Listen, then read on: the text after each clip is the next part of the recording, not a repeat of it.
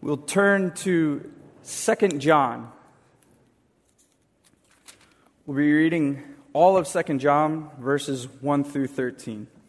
Hear now the word of the Lord. The elder to the elect lady and her children, whom I love in truth, and not only I, but also all who know the truth, because of the truth that abides in us and will be with us forever. Grace, mercy, and peace will be with us from God the Father and from Jesus Christ, the Father's Son, in truth and love. I rejoice greatly to find some of your children walking in the truth, just as we were commanded by the Father. And now I ask you, dear lady, not as though I were writing you a new commandment, but the one we have had from the beginning, that we love one another. And this is love, that we walk according to his commandments. This is the commandment, just as you have heard from the beginning, so that you should walk in it. For many deceivers have gone out into the world, those who do not confess the coming of Jesus Christ in the flesh. Such a one is the deceiver and the Antichrist. Watch yourselves, so that you may not lose what we have worked for, but may win a full reward. Everyone who goes on ahead and does not abide in the teaching of Christ does not have God. Whoever abides in the teaching has both the Father and the Son. If anyone comes to you and does not bring this teaching, do not receive him into your house or give him any greeting, for whoever greets him takes part in his wicked works.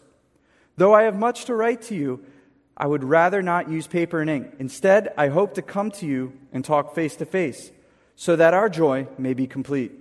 The children of your elect sister greet you. Thus far, the reading of the word. 2 John. I'm not sure how much time all of us spend with this letter, with this book of the Bible. Typically, of the epistles, we tend to focus on some of the more longer ones, or we'll focus on 1 John. But it seems that 2 John and 3 John always kind of get passed over.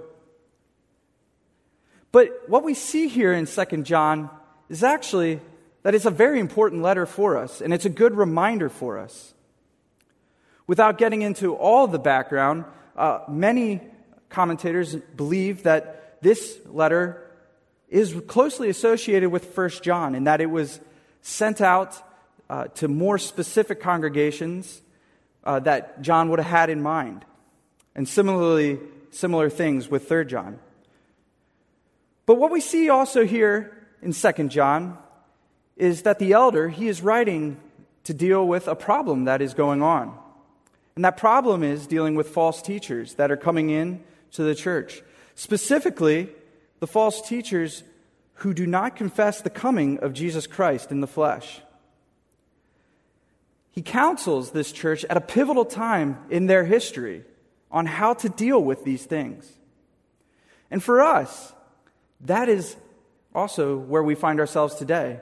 Not that no other time in history is as pivotal as it is now, but ever since Christ ascended, it has been a pivotal time in the church's history. The church is always facing things, and so we also are facing things we know today.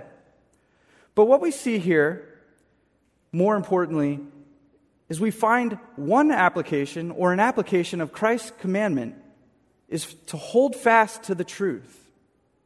That commandment being that we would love one another. And so our 3 points this evening are that you can put, we love one another, ... because of knowing the truth, by obeying the truth, and by protecting each other.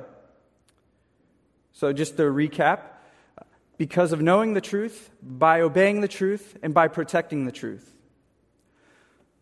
So let's begin with the truth. What is the truth? In John's epistles and his gospel, the theme of truth is very prevalent. We find him writing almost seemingly exclusively about this in comparisons at times. It seems to just stick out like a sore thumb. And the truth for John, at its most basic level, is embodied in our Lord, Jesus Christ. He is the Son of God who took on flesh to redeem those whom God has called. He takes this not because he's just making things up, but because these are the things that the Lord himself taught. Recall our Lord's words in the Gospel of John. I am the way, the truth, and the life. See, Jesus himself says that he is the truth. Truth, then, is access to God the Father. Truth was to be in agreement with God, what God had willed, and truth is everything that Christ had taught. So it follows for us, then, that if God is truth, and if Jesus is the only begotten Son of God who walked in the flesh and taught on earth, what he taught is true, and what he said of himself must be true. Redundant? Yes, I know.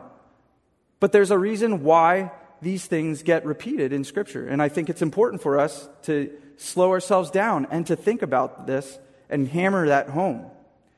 And I don't say this thinking that anyone here is doubting that, but I think it's always good to take pause and consider these things. So with this in mind, we also recall, as I alluded to earlier, the early church was seemingly facing issue after issue. These issues all were bound up with what is true. And when we think about it, put yourselves in the shoes. The church was fairly new on the scene. Hadn't even been 50 years, hadn't even been 100 years, and they're dealing with ironing all these different things out. We see already in the book of Acts that they had the first general assembly or synod, if you will, as in the Council of Jerusalem, because there were these questions that abounded that they had to deal with. And that continued on. As we confessed earlier, we confessed the Nicene Creed. And this particular issue that John's writing to is actually something that they were dealing with at Nicaea. And then they further dealt with at Chalcedon. And sadly, even though you would have thought by that point that these things were figured out and hammered home, they seem to keep rearing their head. But what we see in John is that there was to be no toleration for questioning these things. These things were imperatively true to the life and the well-being of the believers and to the church. If Christ is who he said he was, then his teachings were true. This truth was objective, and as an objective truth, it was to be received and held on to as such. For us today, though, we live in a time where objective truth is seemingly not accepted. It seems like everything that is true is questioned at one point or another. See, today, the permeating thought is truth is a personal preference and does not universally apply to all. It seems that if you hold anything that is universally true or hold it to be universally true, it might even be given that, okay, that's true, but it's just true for now. I can think of as I was growing up, my experience was that it seemed like there was a shift to privatizing your religious or ideological views because that was just your truth. What was good for you was good for you, but don't put that on me or don't put that on others. The common phrase was, yes, I'm a Christian, but I don't want to shove anything down anyone's throat. Now, that still exists today, but as we are well aware that things are trending even further along. In this time, you would even be encouraged to believe in the Bible because, hey, it might work for you. But if it doesn't work or if it doesn't jive with what someone thinks, and it's not their cup of tea, they just dismiss it. See, we live in a time where postmodernism's effect, and also we can really just say the sinful nature of human beings, has led us to a point of rejecting basic things, the basic biological truths of man. That's one that's out there, and that you don't have to be a Christian to see that it's painfully, obviously not true, in terms of the rejection, that is. But coming back to our text and coming back to what it is that we believe in regards to Christ, we hold that these things about Jesus Christ are a fixed thing. And for John in the early church, that was just as true. See, as Christians, and John was trying to nail this down, we have a standard and an objective truth. Revealed in His Word, it is our foundation that does not move. The Word of God Himself, that is Jesus Christ, He walked this earth to teach us what it is we were to believe and how it was we were to live. And as the church, we receive that, and we come to know that we are a people of the truth. We believe in the truth. We live by the truth. And so with that, tying the truth and the church together brings us to another point that John's making in the beginning, specifically in regards to the church and being that people of truth. He calls the church the chosen lady, the elect sister, the church as elect. This language here, it's not just poetic or metaphorical language. The language that he is using has a purpose. Think of our church here. And then think of maybe the Oceanside URC or Santee. Those churches, they're sister, the elect sister churches. All of us together, though, being the Church of Christ. But along with being people of the truth, we are those who, by God's mercy, have also had our hearts regenerated and put our faith in Jesus Christ. And so it is that being united by all of this together, we hold to it dearly. We hold these truths together dearly as the people of Christ. And doing that, we have our Lord's commandments that He's given to us. As we pick up in verse 4, John says, I rejoice greatly to find some of your children walking in the truth, just as we were commanded by the Father. And now I ask you, dear lady, not as though I were writing to you a new commandment, but the one we have had from the beginning, that we love one another. And this is love, that we walk according to His commandments. This is the commandment, just as you have heard from the beginning, so that you should walk in it. The commandment is still important. It is in obeying this commandment, then, that we also are able to love one another as Christians. It's a marker of who we are as Christ's people. So what we see with this commandment that we've been giving, is really, these words were given by Christ. Again, this is not something that some guys got together and just said, you know what, we're going to take a little bit of Judaism, we're going to take a little bit of maybe the pagan religions, and we're going to put this together, and we're going to put this forth. No, this is a commandment that has always been there. And Christ Himself taught it to the people. He taught it to us. John indicates this in verse 6. Again, turning there, he says, and this is love, that we walk according to His commandments. And this is the commandment, just as you've heard from the beginning. He's tying it back to the law. He's tying it back to the very beginning. He's not coming in and saying we're doing a new thing. In verse 9, he specifically points out that this is Christ's teaching. It's, again, not anything new. Now, adding credibility and weight to this, consider John's words himself in the opening of 1 John. He walked with Jesus.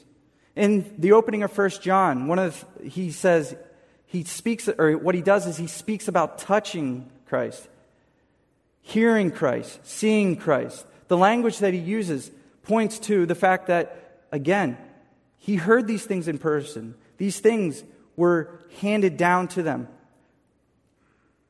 And this is important for us, because for us, we can sometimes feel like we're distant. Sometimes we can feel like we're removed from Jesus and who He is and what He's taught to us. And when we do this, it can have a couple negative effects on us. The first way that the effect it can be, or is a negative effect, is that we can come to a point where we start to doubt the teachings that we have. And when you get these kinds of things, what you start to see are some of the problems that arise in Christological things. Problems that arise in questioning who Christ was. Was He God or man? God and man? Everything in between, essentially. Second way that these things can come out or be manifested is in apathy. One of the common questions I got as I used to serve as a youth pastor, one of the common questions I used to get was, Pastor Drew, how can I grow closer to Jesus? Wow. How can I grow closer to him? I want to hear his voice. I want to be closer to him. But the reality is, it's right there in the Word. We have in the Word what the apostles have handed down to us, to know what is true, to know what is right. And sadly, for those youths and many today, the reality is they're not in the Word. They're not receiving what has been handed down. See, at the root of this, both in challenging the teachings or in the apathy, is that there's a bit of a rejection in what we read in Scripture, being that it's coming from God himself. Now, I admit, all of us have, at one time or another, fallen into these seasons. Maybe it's not the questioning from a negative side, but apathy really does creep in. And it's very good for us to get these reminders. One of the things that we take away here from John's letter is also that he's not writing to say that you're forgetting, per se. In fact, the first section here, verses 4 through 6, he's actually encouraging them and saying, hey, you're doing a good job, but I just want to remind you. We also see that in the other epistles of Peter and Paul. They do the same things. And so here, with John, he takes up to remind the church of walking in the truth and obeying the commandments of Christ. That's what he's specifically focusing on here. Now, walking in the truth, that's a common phrase that we've heard. How's your walk? It's one of those Christian cliches that are out there. So what is this walking of the truth that he speaks to? Now, I've been told that I should never quite point to the Greek or make comments about it, but I did study it to try and see if there was anything background with it. And one of the things with the Greek word that's there is it carries the idea of behavior. It's not just speaking about walking, but it's used also to talk about the behavior. So for the church, her behavior then is informed by the truth. Again, we come back to this idea of the truth. And we see how it jives with the commandment to love one another. So this truth is the gospel, specifically Christ's teaching to love one another. That is in this particular letter that we're looking at, that we're focusing on. So what is love? Well, it's walking in obedience to those commands and teachings of Christ. By listening to Christ, it's part of how we're able to love one another. The life of the church is characterized by behaving in obedience with Christ's teachings. The truth of the gospel and all that comes with it transforms the lives of God's people by the power of His Holy Spirit. Now, another thing about the truth that's important for us and as concerns the church, it's distinguished. By nature, it does not sway. What we believe about Christ, what the apostles believed about Christ, it was either true or it is not. There's no halfway. Similarly, what Christ has commanded, it's either true or it's not. Christ either really came in the flesh or he did not. He is either the way, the truth, and the life, or he is not. For us, we know that it is true. The church, for us, we either have that truth or we don't. As I just said, we have that truth. So then the choice then that is there is, do we abide by it? Do we abide by the teaching of Christ and all that God has given to us through Christ? Or do we go ahead with our own teachings? We're going to look a little bit more at that here in a second. But there's no middle ground for us in the church. There's no middle ground for us as Christians. And so it is with that in mind that an application of Christ's commandment for us to love one another is found in our protecting each other from lies, errors, and heresies. See, we laid this foundation of talking about the truth, and we laid this foundation of understanding the commandment to love one another. This is certainly not the only way that gets applied, but in regards to the text that we have here, it's one of the things that John is pulling out. He's pulling out, there's this connection, because it seems when you read it that, oh man, he's going two different ways. But what's key is verse 7. That's the marking point of the shift. When he says, for many deceivers have gone out. So he ties this together with loving one another. And they seem like they're two sections that are disjointed, but they really are together. And by protecting each other, again, is the application of that loving. So how does that happen? Well, first it happens with awareness. The church being chosen by God, we obey Christ's commandment to love one another, and we seek to preserve that truth. But we need to be aware of what's going on. Verse 7, John is doing just that. He shows us that, or he tells his audience, those that are receiving, many deceivers have gone out into the world. And this is what they're doing. They do not confess the coming of Jesus Christ in the flesh. Such a one is the deceiver and the Antichrist. John is notifying them to be aware of this. And maybe they were already aware of this, and John's just trying to validate that. Nonetheless, aware that this is going on. And the problem here with that, and why we need to be aware of it, or why they needed to be aware of it, is because it was undermining Christ's ministry and teaching himself. It didn't match with what the apostles, who were authorized by Christ to teach, were teaching. And really, when it came down to it, these errant teachings were wrecking the gospel. See, if Christ is not who he said he was, then the gospel can't fully be true.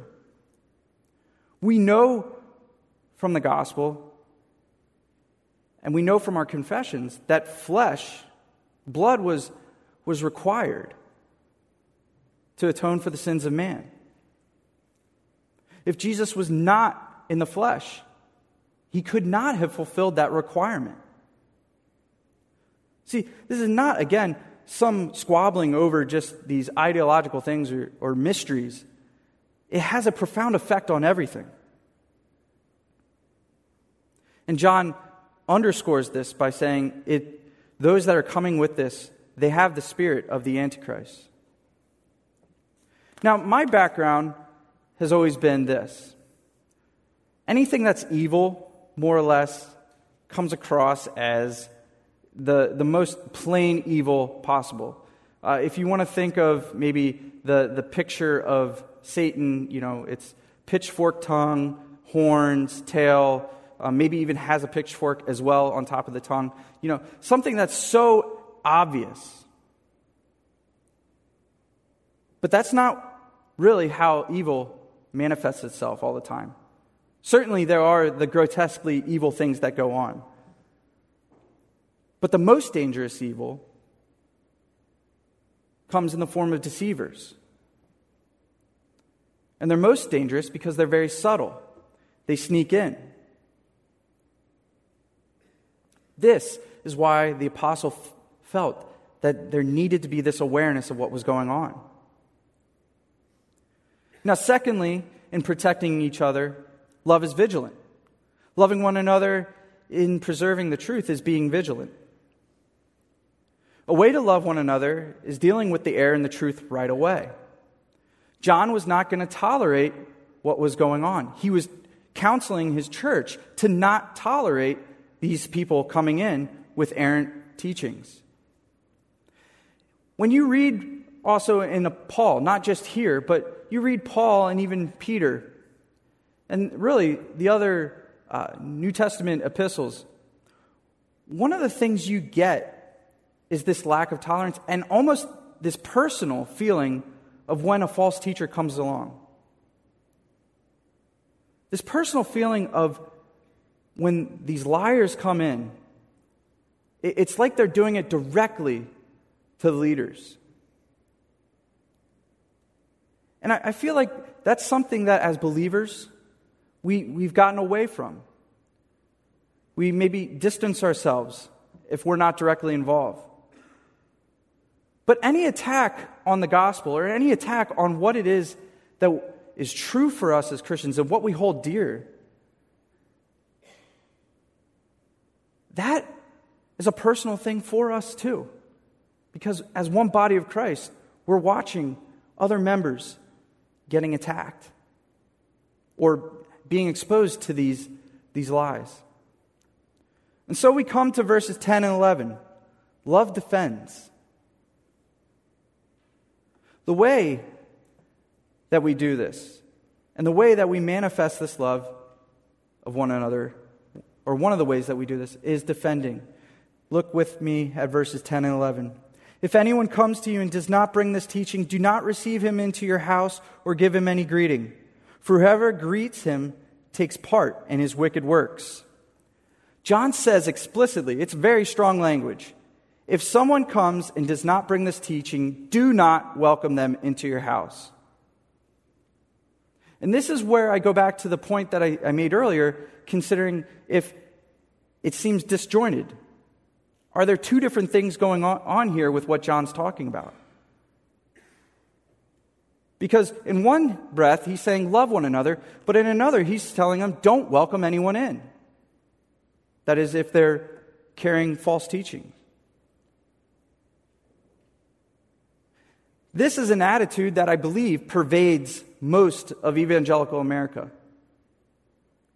This attitude of, you know what, we're not going to rock the boat. We're going to be more charitable, and we're going to hope maybe that it goes away on itself or on its own. But what we see from the elder here is that's not the way to handle it. See, loving one another in the body means guarding each other. It doesn't mean shrinking back in the world. It means having, again, this vigilant mindset. And when I say vigilant, I'm not saying militant. There are those who certainly, especially in the Reformed camp, I know that's something that we get criticized for seeming to be militant and going over the top and seemingly looking to cause problems. But that's really not what I find most often is happening with those that get accused of it. What I find is happening is they're being vigilant. And they're actually listening to what we have been told here in this letter by John to do. Being aware of what's going on. Not shrinking back, but confronting any error as it comes up. The argument often is then that, those that do that, they're not nice. They're divisive. But what we see here is that's the opposite. It's love. When leaders of the church stand up against these erroneous teachings that come in, they're not being mean. They're loving their flock. They're being true shepherds. But the thing is, in a pagan world, loving one another like this is going to look like hatred. So that's why we get accused like this. But I think John gives us even more credibility on this point. I don't know if your experience is like mine, but whenever I read John, it seems like John speaks more of this commandment to love one another than anyone else in comparison to other writers. It's there in his gospel. It's in his epistles. For me, there's times where I'm like, I get it. John was very clear to want to carry on that message from Christ. And it's true. As Christians, we are to love one another. That's absolutely what we've been commanded. We just looked at that earlier. But John is not naive, and John is not going to take any risks and let those that are Christ be subjected to error and false teaching. So if anyone is to be listened to here, obviously beyond Christ, John is a very good voice to listen to when it comes to these issues. Going further, as I mentioned, he uses really strong language. He asserts that to welcome and to entertain such a teacher is participating in their wicked works. Another way of thinking about this is that when a church or a body of believers, when they entertain false teachings, they themselves are becoming partakers in it. That's essentially what John was telling them. That's strong. And that's almost countercultural to what we get today. We're to be charitable, absolutely. But if it's clear as day, John's counseling here is, no, have nothing to do with that.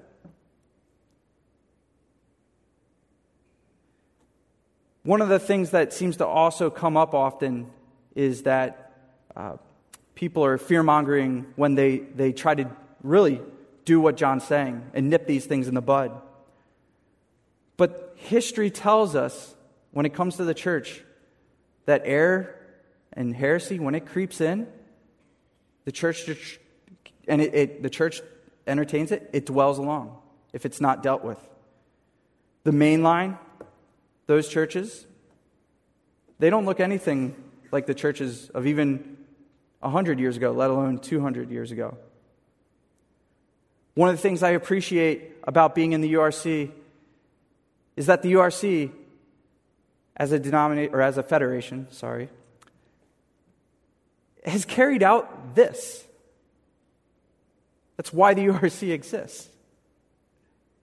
Understanding that when there's error that's coming in, it needs to be dealt with.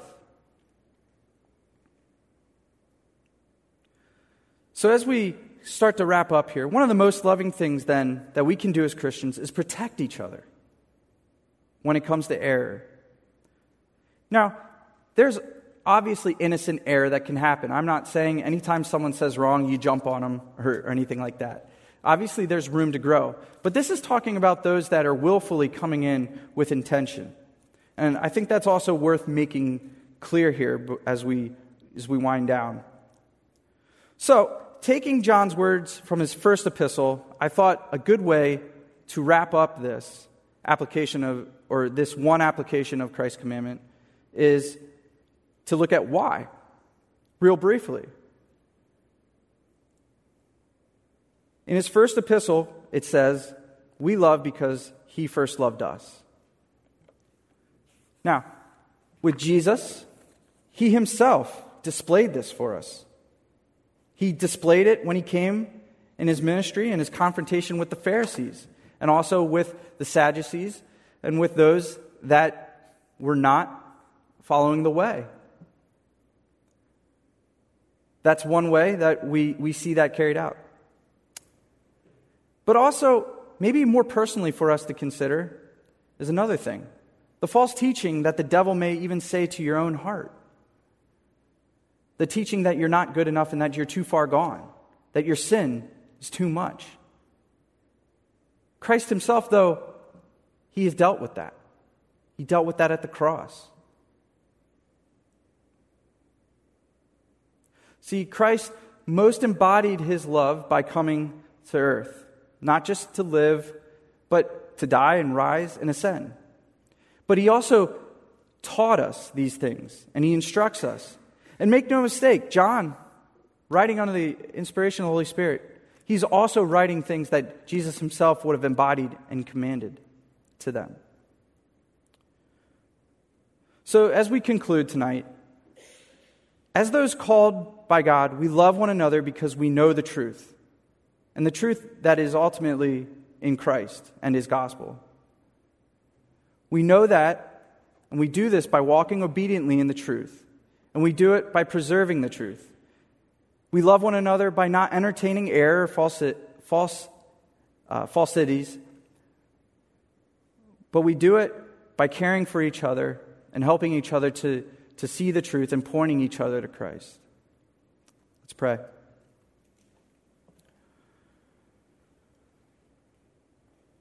Almighty God, we ask that you would just graciously grant that your word, which we have heard, may be inscribed inwardly in our hearts. As we receive your word meekly with pure affection, may our hearts be filled with love and reverence for you. Cause us to bear the fruit of the Spirit and to live in holiness, diligently following your commandments. And may it please you to use us to lead those who are lost, wandering and confused into the way of truth. All this we pray for the honor and the praise of your name, through Jesus Christ our Lord, in the power of the Holy Spirit. Amen.